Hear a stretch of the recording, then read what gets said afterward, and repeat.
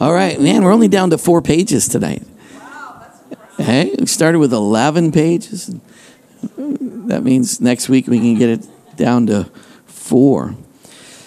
All right, family business. So we're dealing with our methods now. We're dealing with our methods. We went big concept, cosmos, eternal purpose of God stuff, bringing it all the way down to local church stuff, bringing it all the way down to how do we express our values, how do we express our priorities. We express that through there's methods. There's got to be, strategy. How do we do that? So intentional. Say intentional. I really think that is a big word. It's a massive word right now. I use that a lot even with other pastors and things. Is that whatever you're doing, you got to be intentional. You got to be very, very intentional everything that you're doing. So we have intentional systems and strategies. Intentional. So a little recap of last week. We had benefits for safety, support, stretching, sharpening, and satisfaction. So those are benefits. Benefits. You're going to feel safe so you can risk. You're going to feel supported so you can, do things and supported in your dreams, your beliefs. You're in a place where you're celebrated. You're in a place where you're going to stretch. You're going to be exposed to things. We're in a place where we want to be challenged. We're in a place where we want questions. Questions are okay. I don't mind questions, and some like don't question, but questions are good, and we're all for questions. I mean, Jesus answered questions with more questions, but stretching, it's good to be stretched. It's good to expose yourself to things and be willing to ponder and press and reflect on what it is you believe and why, and you need to have a good handle on that, and it's a good place to get sharpened. And it says, as iron sharpens iron. I meant to be upstairs to get that knife sharpening thing is grind, and it really is. I mean, it uses as iron sharpens iron. So it gives you what it's like. It gives you an example of it's kind of like iron against iron. And when you think of that, and you think about what that sounds like, what that looks like, it says as iron sharpens iron, so someone sharpens the countenance of another person. So the countenance of how you look at things, and how you look at the future. That word is 3 things. So you come into a place where you're going to get sharpened. How many like being sharpened? How many like it when you'll get challenged and you'll be sharpened? If you look messy and look ugly, somebody's going to say, "What's wrong with you?" And going to help you get things straightened out. And then there's satisfaction. And then the opportunities that you have is you get to be the one who provides safety, provides support, provides stretching, and provides sharpening, and provides satisfaction. So that was easy to turn the other page. So real community or fellowship is hanging out with a spiritual purpose.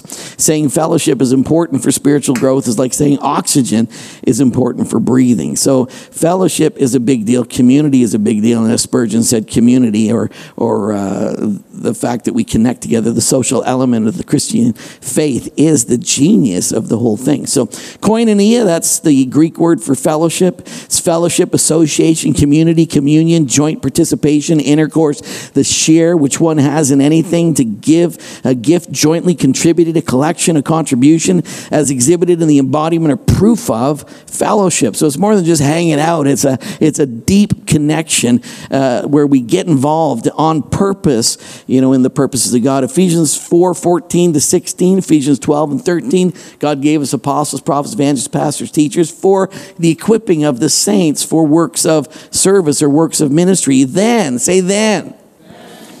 See, then when you align yourself with God, you align yourself with ministry, you align yourself with ascension gifting, and set yourself and establish yourself in the body of Christ in community, in genuine relationship. It says, then we will no longer be immature like children. We won't be tossed and blown around by every wind of new teaching. See, it says every wind of doctrine. The word doctrine comes from the Greek word dogma. So it's not that it's falsehood that blows you around. It's dogma.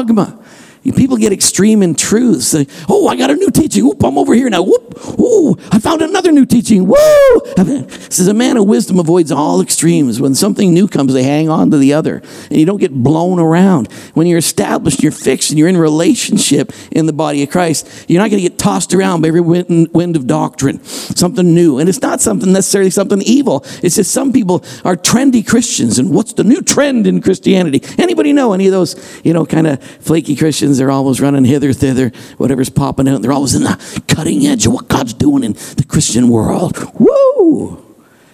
Now, some of the old traditions are really good, like love one another. That's still a really good truth. Okay, that was good. then you won't get tossed around. You'll be established, planted, going down. It says we will not be influenced when people try to trick us or lie. So clever they sound like the truth. Instead, we will speak the truth in love, growing in every way more and more like Christ, who is the head of his body, the church. He makes the whole body fit together perfectly. How does he do it? He does it as each part does its own special work. It helps the other parts grow so that the whole body is healthy and growing and full of love. Love. And that happens as each part does its work. The joint supplies. It's the joint. The supply happens where there is the joining. The joining is what gives the power to what's happening. Acts chapter 2 talks about the early church, some of the values they had right away. They devoted themselves to communion, to the apostles' teaching, to fellowship. They devoted themselves to things. And that word devoted is a strong word. It's continued steadfastly. You're devoted. It's proskyterio, and it is to be devoted or constant to one, to give unremitting care to a thing, to persevere and not to faint, to show oneself courageous for something. So, you're really devoted. You're giving yourself courageously to a situation. And it says when they devoted themselves to those principles, devoted themselves to those things, it says that everybody around them, a deep sense of awe came over them all. So Impact Church manifests a community that causes awe.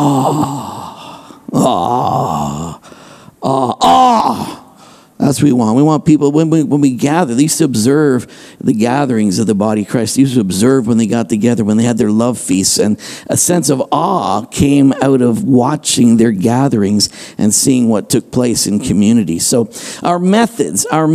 So capacity. To run a family with 6 kids, we have to have a different mindset. Does anybody have 6 kids? Anybody grow up in a family with 6 kids? Yes. How many kids in the family, Ben? 11. So, going through the McDonald's drive-thru was different. Did we go through the McDonald's drive-thru? Not usually, eh? You'd have to have a bus. That's an NFL football team. You got a whole baseball team with a couple backup pitchers. That's a big group of people. Now, if you got that many people in your family, how you guys do life is going to be different, right? How you live. Did you ever have your own bedroom? No. How many people had your own bedroom growing up? These folks never experienced that. See, dynamics, things change. And when things get larger, capacity changes, things have to shift. And your methods, I'm sure your mom and dad, their method of doing life, it was just always constantly in flux. Then they'd add another. And my goodness, thank God it was back in the days when they weren't that crazy about car seats, right? How many kids can we pack in this van? Everything shifts when you do that. My world changed. I get it. My daughter was over with Josephine the other day, and that's a shift. And now we got 2 grandkids, and we're thinking about Josephine. And then where's Frankie? We don't know. She's somewhere. And everything shifts. And then I just got hooked on Peppa the Pig, and now Frankie's moved on to Paw Patrol. Everything changes. And so, I used to be able to watch golf on Saturday afternoons. Now I got to watch cartoons just to settle Frankie down because she's nonstop. I thank God for Paw Patrol. I'll watch it if I can just have a few minutes of drag me here, pull me there, go there. Everything changes. Stuff goes on. And I was my God, this child, oh my goodness, so good. Now I really know what it's like to say it's so great when they come, and it's so awesome. We had Frankie wanted to stay overnight, so she didn't have any, pajamas, didn't have anything, didn't have her snuggly thing, didn't have her. She goes to bed with a Susie, don't tell anybody. But so we had to go to the drugstore, buy a bunch of stuff, and then we get her all ready to go, get her all settled down. Then she's in bed, she's almost asleep, and then she turns to Mimi and says, "Mimi, I think I want to sleep in my own bed." This is 11 o'clock at night, so then we got to travel all the way to St. Thomas. You're oh my God. Well, Cheryl did, I didn't, of course. You don't need 2 people to do that trip, you know what I mean? But when things change, your family changes, capacity shifts. Things shift when those things go on. So as your organization grows, your mindset, I said mindset. Your mindset has to change. Your mindset should change right now. Your mindset has to change. If the number of volunteers grows, we've got to change. At times, the organization starts to settle or struggle. I always assume my leadership capacity has to expand. So I've got to grow. You've constantly got to grow. So like I said, I'm watching Paw Patrol, and I have moved on from Peppa Pig. Things happen. So listen to this now. Hope is not a strategy for growing the church. How many think the church should grow? I'll give you a scripture. Ready? Go ye into all the world, preach the gospel to every creature, disciple the nations. I mean, we're called to, it says God wants his glory to fill all the earth. Jesus is building his church. This is all growth stuff. Anything that's healthy is still growing. Growth is a big deal, but hope is not a strategy for growing the church. Man, I just hope some more people come on Sunday, don't you? Come on, let's all hope together. Hoping. Oh, God, I hope you do something. Oh, I'm hoping. Hoping is not a strategy for church growth. Hoping is not a strategy. I hope I fulfill God's purpose with my life. I hope, I fulfill everything God's called me to do. I just hope I'm pleasing to the Lord. Hoping isn't a strategy. God's given you revelation. He's given you understanding. He's given you everything you need. He's given you all his divine ability and strength to do everything he's called you to do. Tony Morgan, the Unstuck Group. That's the group he runs. It's his company called the Unstuck Group. He said, one of the main reasons I believe churches are stuck is because of their systems and strategies are broken. Churches continue to use the same systems but hope and pray for different results. The only way to get different results is to engage different systems. But unfortunately, many churches and denominations would rather stay stuck and eventually die rather than make the changes that might make people, including leaders, feel uncomfortable. How are you? W. Rowe, he wrote a book called One Lord, One Faith. Wrote it about 70 years ago, but it was actually he took the tenets of our faith and laid them out. And a great book about the doctrine of the apostolic church. And some of it could be tweaked a bit for cultural relevance and things like that. Good truth in it. But he talked about church government. And he said organization is the instinctive or conscious action and intelligent systematic method by which an organism can apply its skill and energy in the most effective way at the point and for the purpose required. What a great sentence. Eh?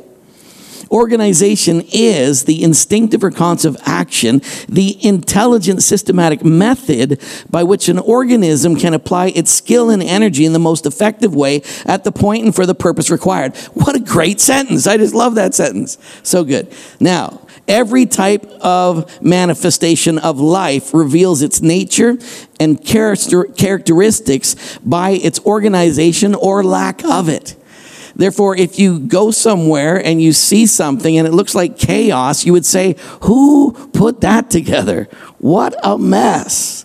I remember once I had some leftover wood and I decided to build a stand for a barbecue. But you know what? It held the barbecue. It wasn't pretty. It was some lumber knocked together, kind of jiggly, but you know what? You could put the barbecue on it. I thought it was pretty awesome. But it really showed, it manifests that I'm not skilled at that kind of stuff at all, but it still did function, but it wasn't pretty. Okay, just thought I'd share that with you. It reveals the characteristics by the organization or lack of it. Anything you build, that's why you should do everything with excellence. I mean, because what you do is a manifestation. You're putting your own signature on what you do. That's why excellence, intentional excellence, is a value for us. The Church of Jesus Christ is his body, and therefore it requires a divine organization which is appropriate to its need. So it's a living organism, an organization, and the organization of the organism, the way it manifests itself, its strategies, reveals characteristics about it. Now, who's building the church? Thank you. Jesus. Everybody else agree? Who's building the church? Jesus. So he's building. He's the one who's putting this together. Therefore, should it not be the most incredible organization, the most divine manifestation of a strategic purpose that the world has ever seen? I mean, shouldn't when you walk into church and you see the flow, you see the structure, you see how everybody moves together, you should go, wow. You shouldn't have to go to, Peter Drucker, who I'll quote anyways, but you shouldn't have to go to all these other, strategic structural gurus. You should be able to walk into a church and just be wowed. That's why Spurgeon said the genius of Christianity is community. It's the way we spend time together. That's why they were in awe with the early church, because they were in awe at just the way they did community. And so church should be a place where there's clear strategy. It's not messed up. There's not strife and division and arguments, but there's a group of people all equipped, all actualized, all understanding who they are, what they're called to do, moving in that with incredible precision, where you just go, all you can say about that is, wow. I went to church today, and you know what? Wow. A few people sleeping in the back, couple snoring. Couple of heads dropping. Amazing stuff. No, it's an intentional community of people who can't wait to gather, come on purpose, full of joy. I was glad when they said, let's go to the house of the Lord, because we know why we're gathering. We know what we're doing. We know why God's placed us together, and we know what He's called me to do individually in it. Okay, sorry, I got carried away there. Peter Drucker did say, culture eats strategy for breakfast. Culture eats strategy for breakfast. What does that mean? Oh, let me read this quote. Ryan Reaches, he said, it's important to remember that values do not drive the business. They drive, I left the Y out, they drive the people within it. Values must be internalized by the people in the organization if it's to have meaning. So we've talked about all our values. And you see, those values have to be internalized. Our intentional, on purpose, authentic love. We talked about all those things. We talk about our values. We talk about our 7 verbs which support everything we do. Those values, every one of us have to own those. And we understand that. And in our relationships and our reactions and the way we do things, those values are so internalized that that's what manifests. Now, I was in a church recently, and I was doing communion in the church. And while I was doing communion, right there, just, sharing about communion, a guy walks down the middle aisle, walks up to the pastor, goes, hey, Pastor, I got some watermelon, and I'm going to cut it up at the back after service. All right. And this is while I'm doing communion. I'm like watching this go on. He goes to the back, pulls a table. Right there, it's in the sanctuary. Everybody can hear it. He's pulling a table while we're doing communion and starts cutting watermelon. And you get half the people are like this. They're like, there's a massive disconnect right there. There's somebody who's thinking that having watermelon and everybody having a snack later is wonderful. But to be doing it and wandering around in the middle of the communion service and not understand the value of that moment that we're having together, there's a massive disconnect with the whole thing we're doing. When you don't have that internal value and you don't have those values of others and connection and all these things and love and mutual esteem, and these things aren't a part of the fabric of who you are, you can get doing all kinds of nonsense. And therefore the community, rather than being in awe with the community, you could have somebody who just visiting who thinks communion is a real intimate moment to commune with God and really believe and expect something powerful at that moment. And then somebody starts pulling a table and cutting watermelon. Anyways, there's sometimes people come, and I call people like that, they're on the single rider plan. I'm not in community. I'm here for me. Just doing my thing. And I don't really understand what we're doing corporately. I'm just hanging out at my own pleasure. But when you don't understand the values, you don't understand the culture, you don't understand the vision, and those things are not internalized, you can be doing stuff that just knocks things totally out of vibe. Got it? Okay, it's good. I was going to give you some more examples. But it's a bit weird, It'd be like, we're all here, we're listening, and then you get somebody getting up, walking. Hey, how you doing? I haven't seen you for a while. What's going on? One person does that. It's a bit odd. But if we all started doing it, it'd be just crazy. Some people wandering out. I got to go sit in the foyer for a while. What are you doing out here? I don't know. There's a sign, there's a symbol, there's a manifestation that I don't understand why I'm here. I don't understand what's going on. I'm disconnected, and it manifests to guests and other people that this place is kind of weird. Hey, just stuff like that, Have a great strategy, and if that's your culture, strategy is useless because your culture is wrong. Right. And that's the whole thing. Culture eats strategy for breakfast, because you can develop the most amazing strategy ever. But if you have that kind of a culture, like those could all be people who agree that we're here to reach this community, and you got some strong, beliefs and values and strategic tools to reach that community.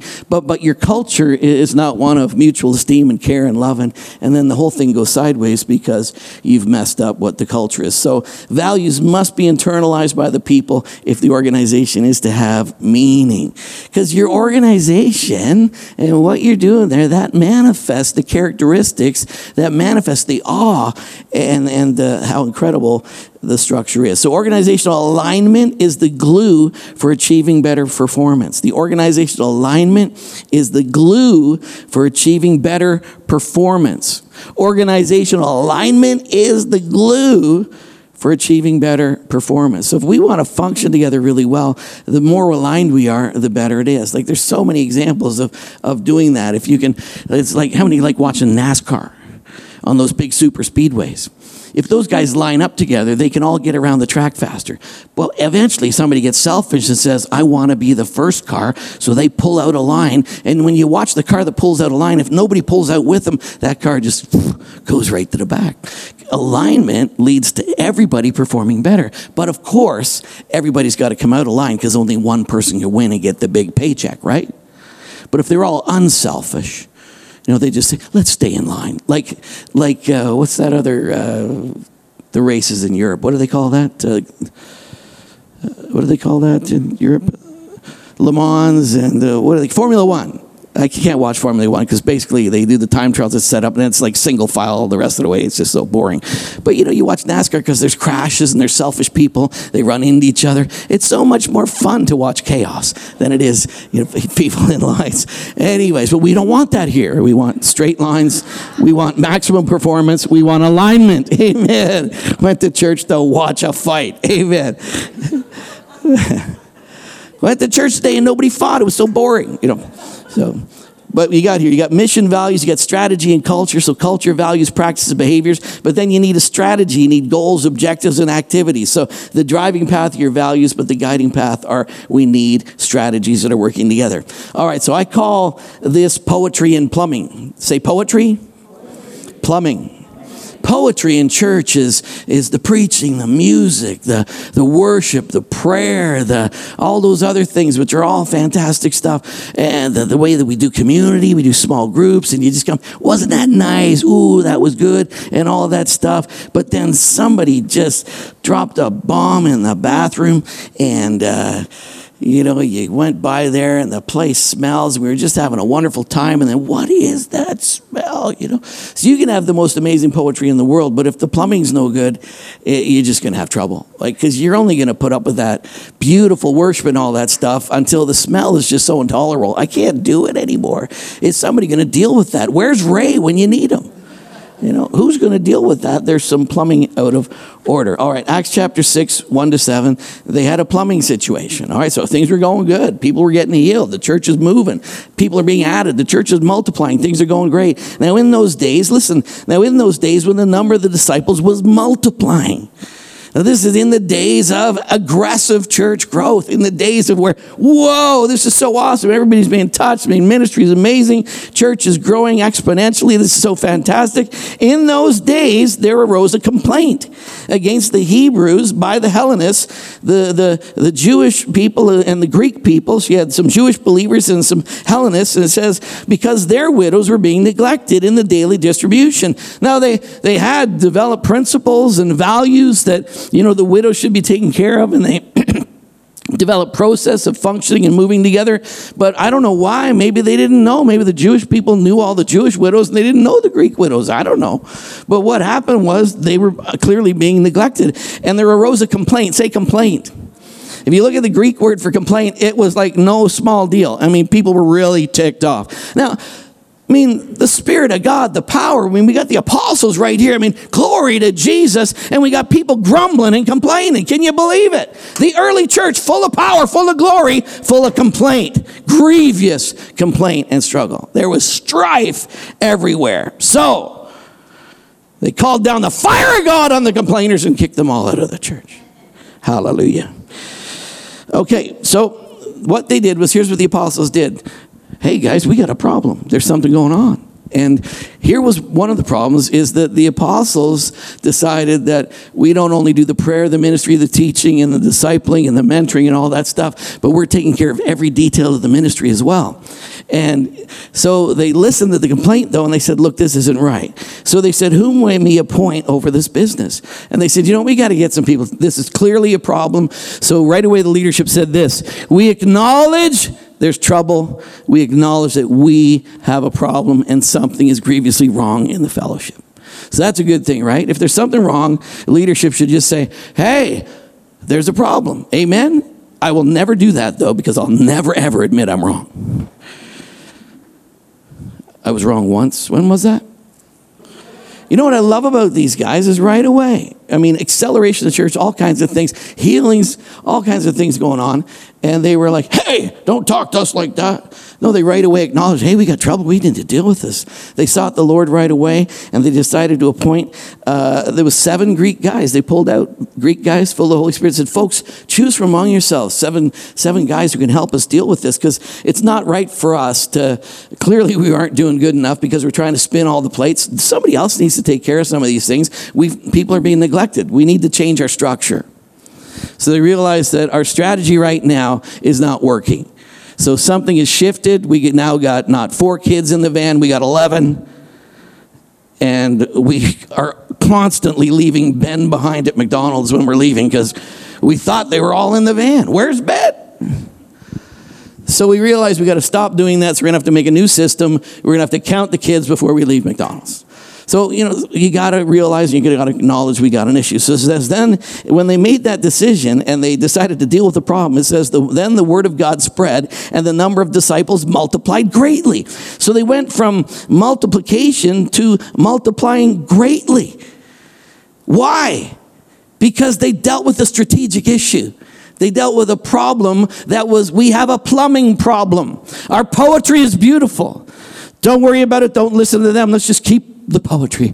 Ooh, ooh. No, we got a real problem. And when they addressed the problem, they dealt with that, and they developed a system that was equal to this new situation they found themselves in. When they did that, it says that they multiplied greatly in Jerusalem. And now listen to this. Very distinct, all right? They multiplied greatly, and a great many priests were obedient to the faith. So what, Pastor? I think the priests were guys who, they were doing leadership in the Jewish world, and they were responsible for doing that. And when the priests watched the wisdom of leadership, saw the humility to admit there's a problem, and when they saw that the way they were willing to make a strategic change to make sure things were addressed, and they were willing to share responsibility and share leadership, when the priests saw the wisdom of that, and they understood and saw the leadership skill, they said, wow, that was a godly way to deal with something. That was wisdom. That's good. I believe in Jesus. I'll submit that to you, but I think that's probably why that was put in there, because they separately defined. At this point, many priests decided to come and jump on board. Okay, turn the page. Let's go to page 3. Rick Joyner, I read this a couple weeks back, but again, here was a discussion about the Welsh revival. Rick Joyner, how many have read that book, The World Aflame by Rick Joyner? 2 of us, okay. Good book, all about the Welsh revival. Rick did a lot of research for that, but here's what Rick said. He said, however, it was their strength in being so open to the Holy Spirit that was the enemy, that the enemy used to push them too far, so that they actually prohibited the organization that was needed. See, in the early church, when they saw there was a problem and we need structure and we need to change our strategy to deal with new circumstances, they decided to deal with it. When there was strategy and we needed structure in the Welsh revival, they said, skip the structure, let's just roll with the Holy Ghost.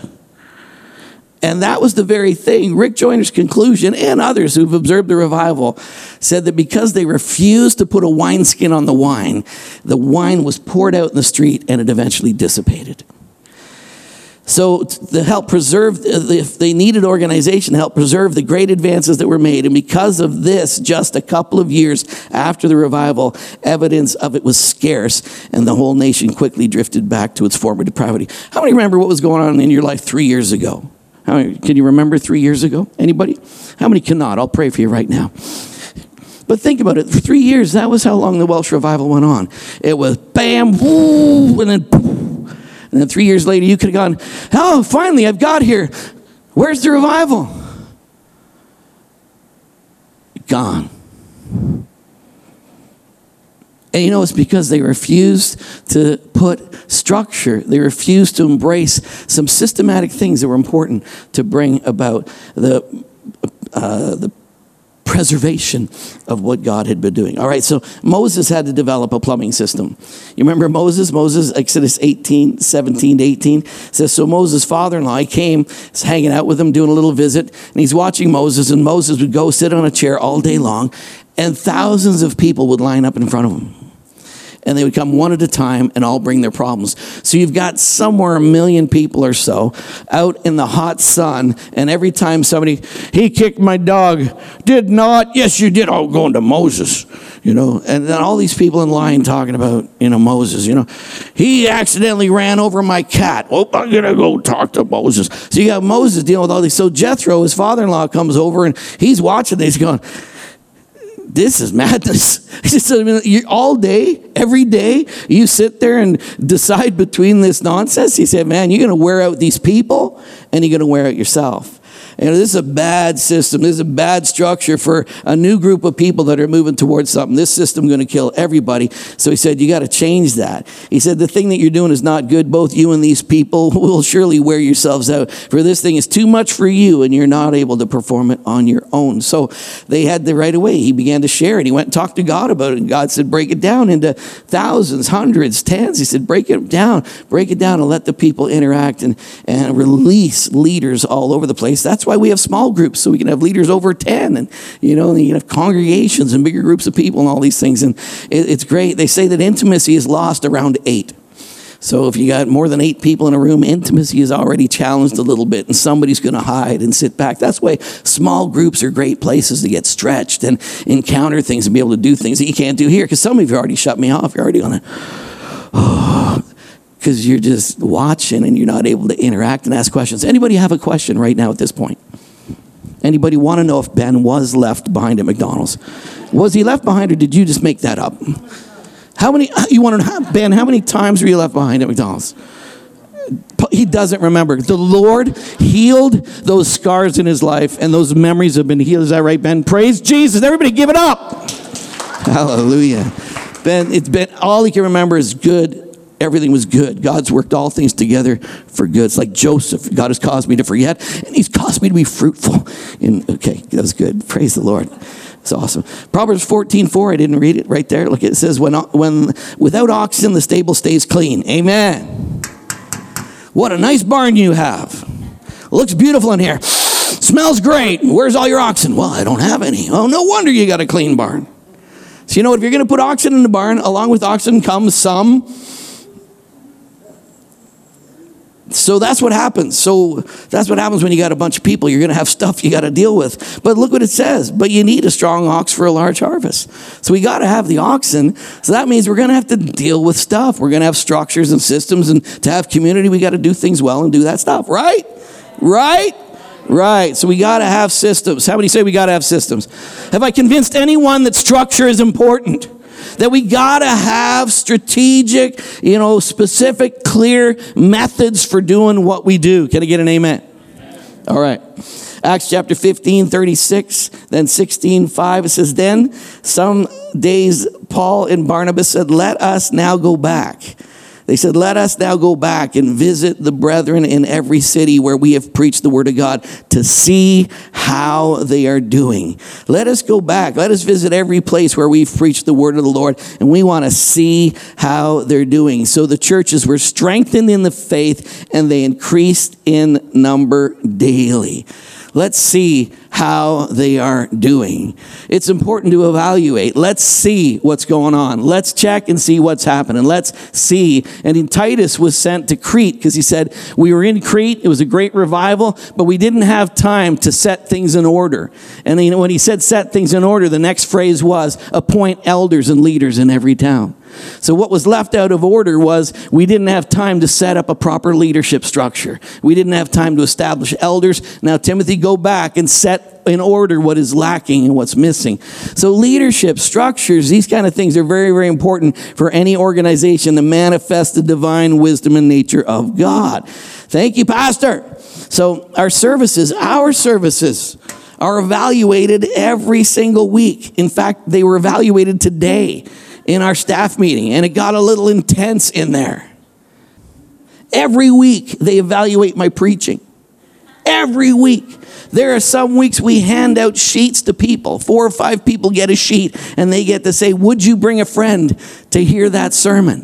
What was the main thought in that sermon? Was that okay? And then I get to see what people think of my preaching. It's not that awesome, because sometimes people don't think it was that awesome. And sometimes people said, I don't think I'd bring a friend to see that. Wowzers. Have you ever been here where I've preached and you've thought, I'm glad my friend's not here today? All eyes closed, heads bowed. I see that hand. Yes.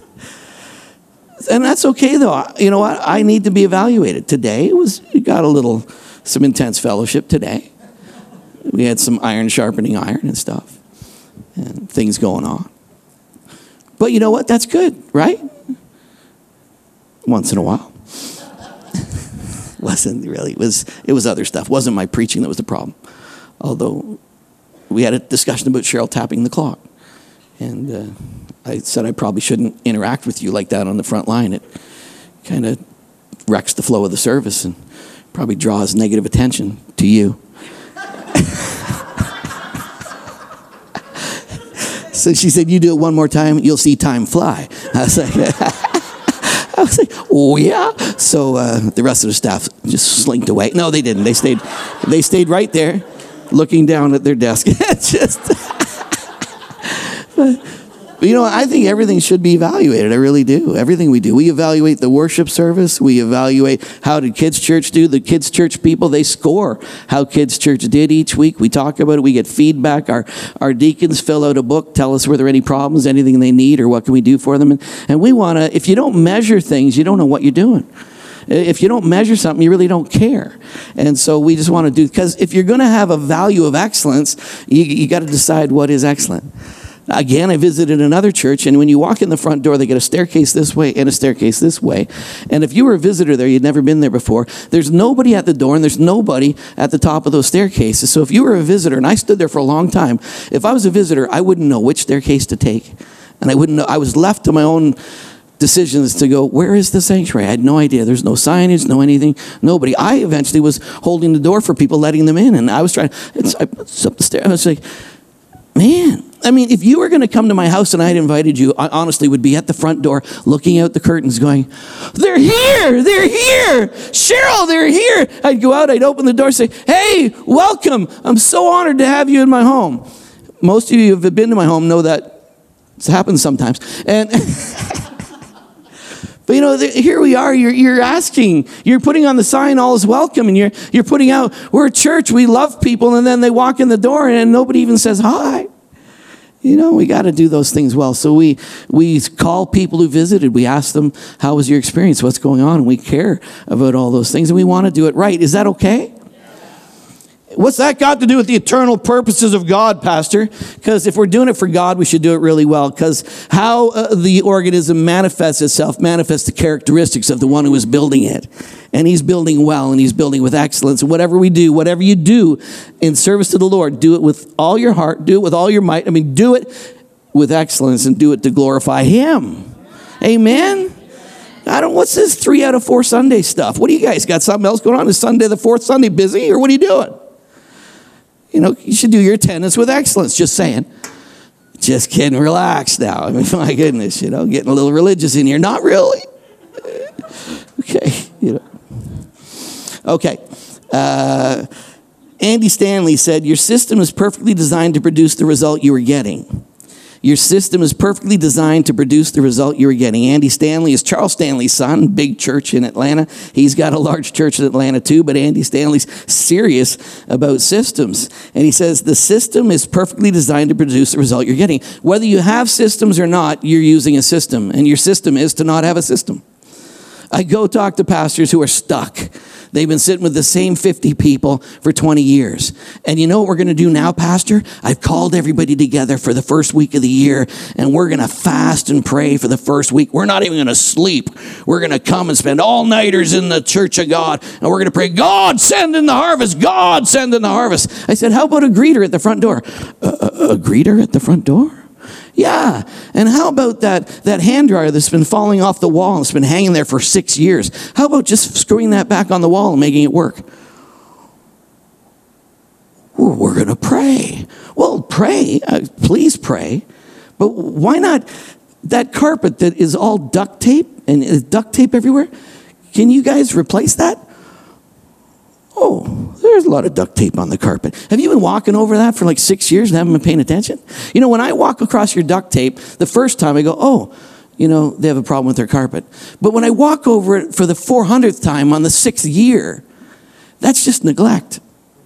And if you can't get the duct tape off the carpet and fix that, I'm not sure you're going to care for my soul. If you don't have faith to get the carpet straightened out, wowzers. Hello. Are you guys okay? All right. So we're going to come to your house if I see any duct tape on the carpet. Okay. So he said, so if you want better results, you have to improve the system. And, you know, we develop systems, but sometimes we got to change our systems. We got to tweak things all the time because things change. Sometimes we've been on Peppa Pig for a while, but now we're on Paw Patrol. Hopefully we'll graduate to Gilligan's Island or something. I don't know. All right, systems. We got some systems. Are you ready? And next week, you know what we're going to do next week? We're going to drill down on the systems. We're going to talk about the tools and the handles. Actually, I meant to bring our policy and procedure manual out today, but it's huge. But, you know, it's intentional. And, you know, we live in an incredibly litigious society, and therefore, because we do, we need policy. We need to do things right. We need to understand the culture we live in. And so we've got to have a lot of stuff. So to do church well and do church right, we really need to manifest that we got our stuff together. So systems. Our weekend service system. We actually plan our weekend service. We don't just kind of show up and go, hey, let's just let the Holy Ghost lead. Well, guess what? The Holy Ghost was leading the creation of the world. And he did it in 7 days, and he did it in perfect order. And it was thoughtful, and it was premeditated. I think he can do that for a church service too. And I think he can give you revelation ahead of time so you don't have to stand here and go like, oh, I did prepare a whole sermon, but the Holy Spirit has said, you wasted your time all week, you bum. I've got a better word for you. Like, I'm like, dude, what's wrong with you? Like, you could have spent the week in prayer and it really worked out a really good sermon, but you're going to blow that off on the Holy Ghost. Okay. It's okay. We have a plan. We execute the plan, and then we evaluate the plan. And what could we do better? What went good? What went wrong? And so we do that. We actually work a weekend service system. We want to tweak it. We want to do it better. So I'm bad at that sometimes because the good old days, we'd be right in the middle of service, just finish the song service, then I'd look around and go like, Bill, why don't you do communion today? Oh, okay.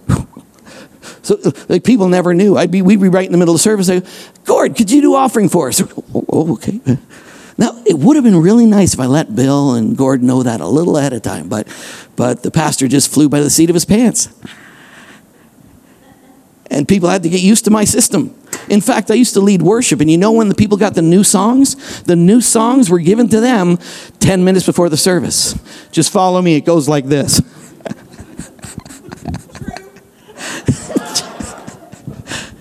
Fortunately, I was an excellent leader and a skilled craftsman on my guitar.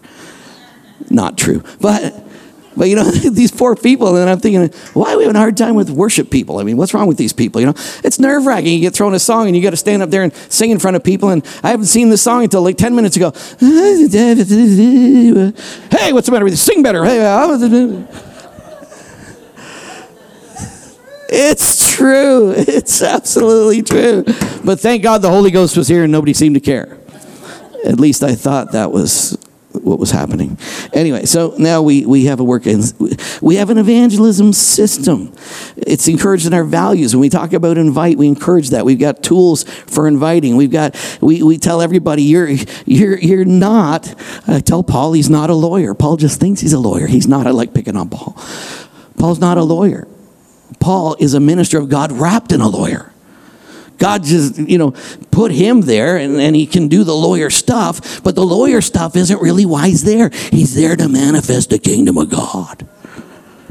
And, that for me is evangelism. That for me is empty purple chairs all day long where I'm loving it. I'm like, God is reaching the city every day because there's believers out there rubbing elbows with people and the kingdom is getting on people. That's an evangelistic system. But we want to do things. We want to go every service, every single service. Like we had somebody gave their heart to Jesus this week, only been in church 2 other times before. It was their first time in church, first time they'd ever seen singing and dancing and people excited in church, and she gave her life to Jesus on Sunday.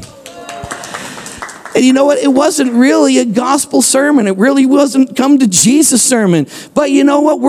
It's a principle. It's a value. We're going to ask people to join the family of God every week. We're going to tell people to accept that you're forgiven, set free, and let the love of God invade your heart. Receive all the goodness. We're going to do it every service because that's a part of our strategy.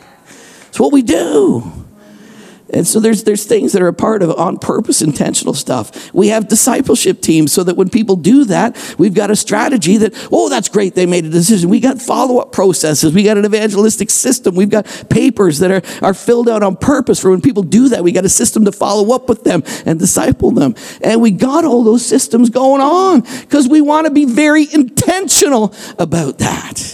So we've got assimilation systems after that. Every single guest who walks through those doors, can you believe it? Some people don't know anything about this church or even have a friend who goes here, and they just Google church in London and Impact Church pops up. If you Google church in London, you know what the number one on the list is? Impact Church. I don't even know why.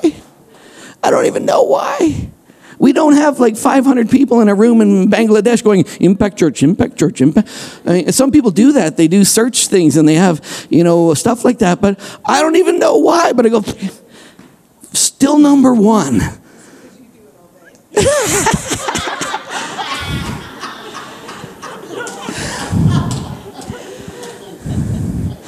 How many have Impact Church as your start page as soon as your computer comes up? Just me. Wow. How many people on staff have Impact Church as your start page? That's going to change tomorrow. You do? Okay. You better, because you're in the same house as I am.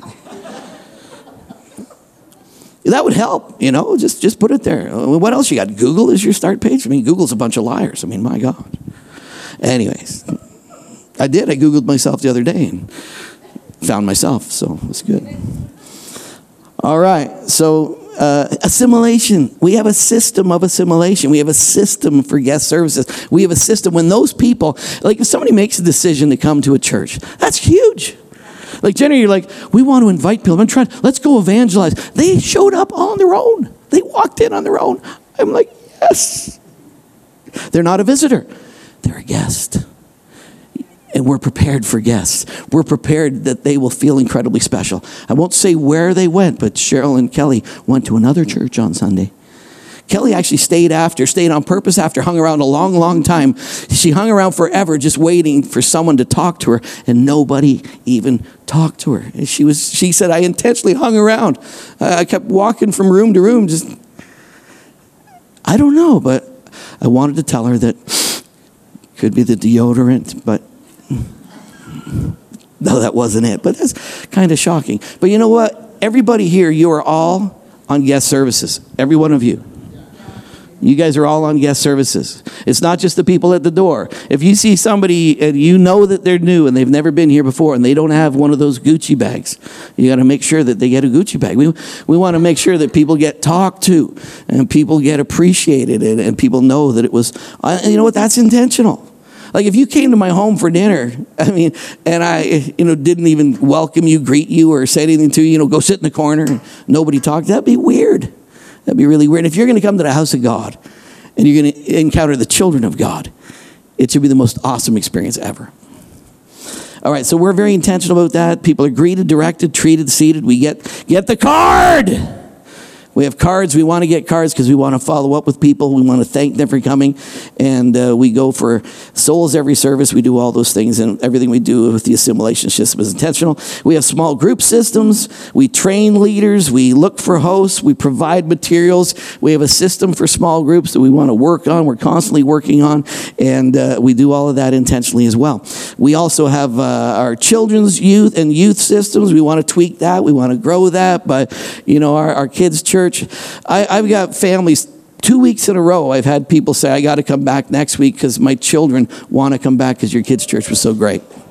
I'm not kidding. It's just amazing. And I know it's good because, we have visited places in town where you'd think they would have an awesome kids' church, but it's not that great. But not comparing ourselves with other churches or anything because that's not good. But anyways. We should do what we do really well. And I'm really, really blessed, and I really think our you guys are great. Like our kids ministry, I pray for you all the time.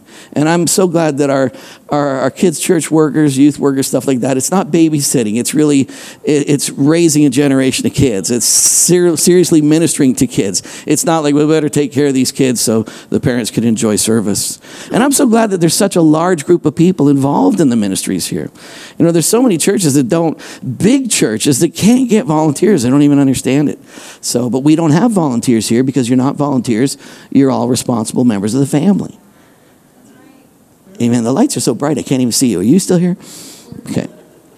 Okay. Volunteer systems, identifying training, and we've got to do things. We got to get safe place things done. We got to do all kinds of things to train people, and we do all of that stuff intentionally. We do it all on purpose. Very, very important stuff. All right, we have stewardship systems. We teach on giving. We model giving. We take every opportunity to give and be involved in giving, and then we have opportunities to give. You can give on the web. You can give by email. You can put your card in the machine. You can do the old-fashioned way and put cash in the bucket. We got all kinds of ways to do that, and we're very intentional about that. It's all recorded. It's all kept. And you know what? That's all part of the systems. We got volunteers that come on Sunday, and they count the money. If the offerings aren't big enough, I tell them, stay there, count it again. And then they tell me it's this much, I count it again. And just keep counting, because we've got a weekly average that we want to hit, and if they don't get it, I make them stay until next week, whatever it takes. It's not true, but I have said that to them. I said, that wasn't good. Count it again. Amen. Okay, so we've got stewardship systems. We got leadership systems. We got systems here. We got elders. We have elders. We have deacons. We got people that are fulfilling significant roles in this church, in our leadership. We got a system of leadership with elders and deacons. We got staff who are serving here, and then we got ministry leaders. We got people who lead different departments in different areas of ministry. And so we got all these people that we communicate with, interact with, we train, we work together with, we communicate, we resource, we help, and we support. And all of this stuff has to go on if we're going to do things well as a community. So the big cosmic glory of the Lord all over the earth, all of that is only going to happen if everybody finds their role and is involved and shares what's going on. Can I get an amen? All right, so I was going to bring out that whole policy and procedure book. It's massive. Honestly, it's about that big, isn't it? It is that big. That big? That big? That big? This big? Okay, we must become people who develop leaders. I want to develop more leaders. Any leaders here today, you feel you're a leader? You're all leaders. Everybody is. If you influence people where to have lunch tomorrow, you influence them and you're a leader. So we want to practice leadership development. There's 3 levels of shared leadership development. There's 3 types of shared leadership people. There's the dumpers. Say dumper. Dumper, that's where I lead. I just tell you what to do. So I just dump stuff on you. Say, do this. You, hey, do this. And so that's their leadership style. They're dumpers. When I was young and in my dad's church, sometimes that's what he did with me. He was a dumper. Over there, cut the grass. Yes, Dad. It was kind of dumper. Anyways, Sundays I'd be walking out and we'd be ready to go home, and my dad would at meeting, he's shaking people's hands and going, Carl, by the way, you're preaching tonight. I'm like, dumper. It's just right there, just your teaching. All right, delegators. Delegators, they train and they teach. And so delegating, they're training and they're teaching. But then there's developers who model and they coach. And that's important stuff. We really want to be that kind of people. And that's what I aspire to be, is somebody who doesn't dump and doesn't just delegate, but we develop, we model, and we teach. So development is not a transaction. It's not just a knowledge transfer. It's a shared experience, and then it's coaching. And so it's very, very important that there is, and it's important to connect with, if you're looking to go somewhere, connect yourself with someone who can actually take you there.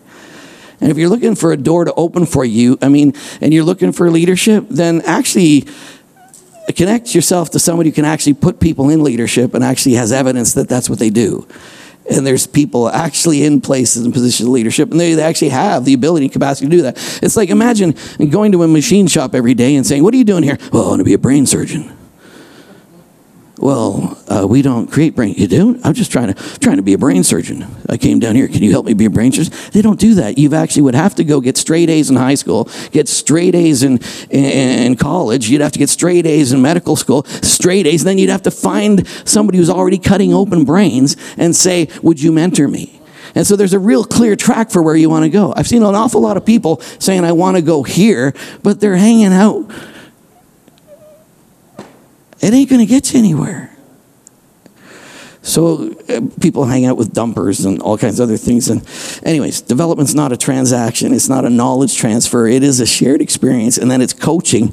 And so David turned a whole group of people into an army. People came to him, and David had the ability. People knew he was anointed to take things to a new level. People in distress, in debt, and discontented, everyone, they gathered to him, and he became the captain over them, and they became the army of God. People came to David to help him until it was a great army, like the army of God. Then David killed Goliath. He killed giants, and a whole bunch of people started killing giants.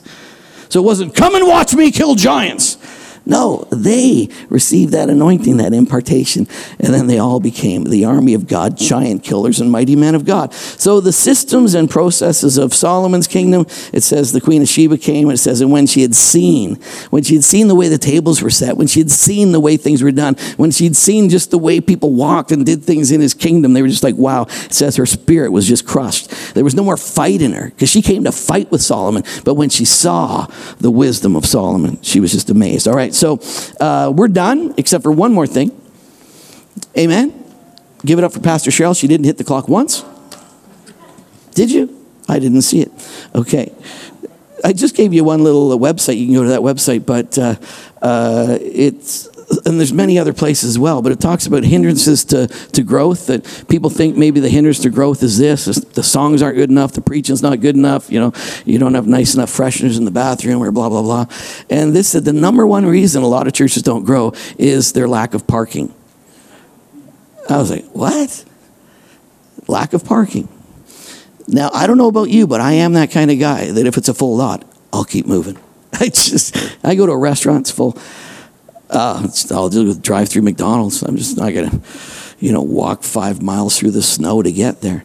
And I went, wow, that's crazy stuff. We've actually, we broke through some barriers, and then we broke through the 400 barrier, and we've been kind of bouncing up and down the 400 barrier now for probably a couple years, and just trying to figure out what is the problem. The number two thing is just capacity. It says capacity of your facilities and what you're doing. And you might think, there's lots of empty purple chairs around here. We could do it. But they say even before, about 70% or so. I don't know about you, but if I don't have room for my coat and my Bible, I want my Bible, my coat, and myself. And if I got to sit elbow to elbow with somebody, that'll just annoy me. And really, people just, they don't like that. They look around. You might think, from here I can see a lot of things, but if people see the aisles filled and they got to squeeze past 3 people to find a chair, and people say that place is already full, it feels awkward. So that's why we're selling the building, and we're trying to move on and get a bigger facility. We're having problems with our kids' church. We're having problems with the size of the rooms, the way the rooms work, and we get a decent group of kids. We could have over 70 kids some weekends, which is a lot of kids in our building and what we're doing. And having to go up those stairs with kids and a lot of things, it's a bit not functional for us. So we are looking to make those kind of changes. And we're just saying, I don't know, we want to grow. Well, why do you want to grow, Pastor? What, you just want to be the biggest church in town? Yes. Why not? Healthy things grow. They really do. And so it would be wrong not to analyze, like, what's going on? Why are we stuck? And so we got to figure it out. We got to work on it. So that's why we're working on some of those things. But we want to do all the other stuff. We're doing this summer just to share the family business. But next week we're going to drill down even further on it. And then the last week, literally, we're going to want you. And hopefully you're doing, please, I don't know if anybody's done those surveys. How many have not done those surveys and thought they were just optional? How many thought they were optional? You don't have to do it. They're not optional. You should have already emailed me a long time ago what your results were. Because we want to know that. Because, I want to be used in ministry here. Do a couple of surveys. I ain't doing the surveys. I want to be used by God, but I can't do a simple survey. Praise Jesus. Everybody smiled it. All right, I got to pray and let you go because we got to eat ice cream. Amen? All right, thank you for your patience. Father, we bless you. We just thank you for the amazing privilege of serving your purpose. And we just thank you for all these fine things. And I pray that you would help people really get the revelation, Lord, that we don't dwell together here carelessly. We dwell together on purpose. And Father, there's ways, divine ways to demonstrate and manifest your character and your nature.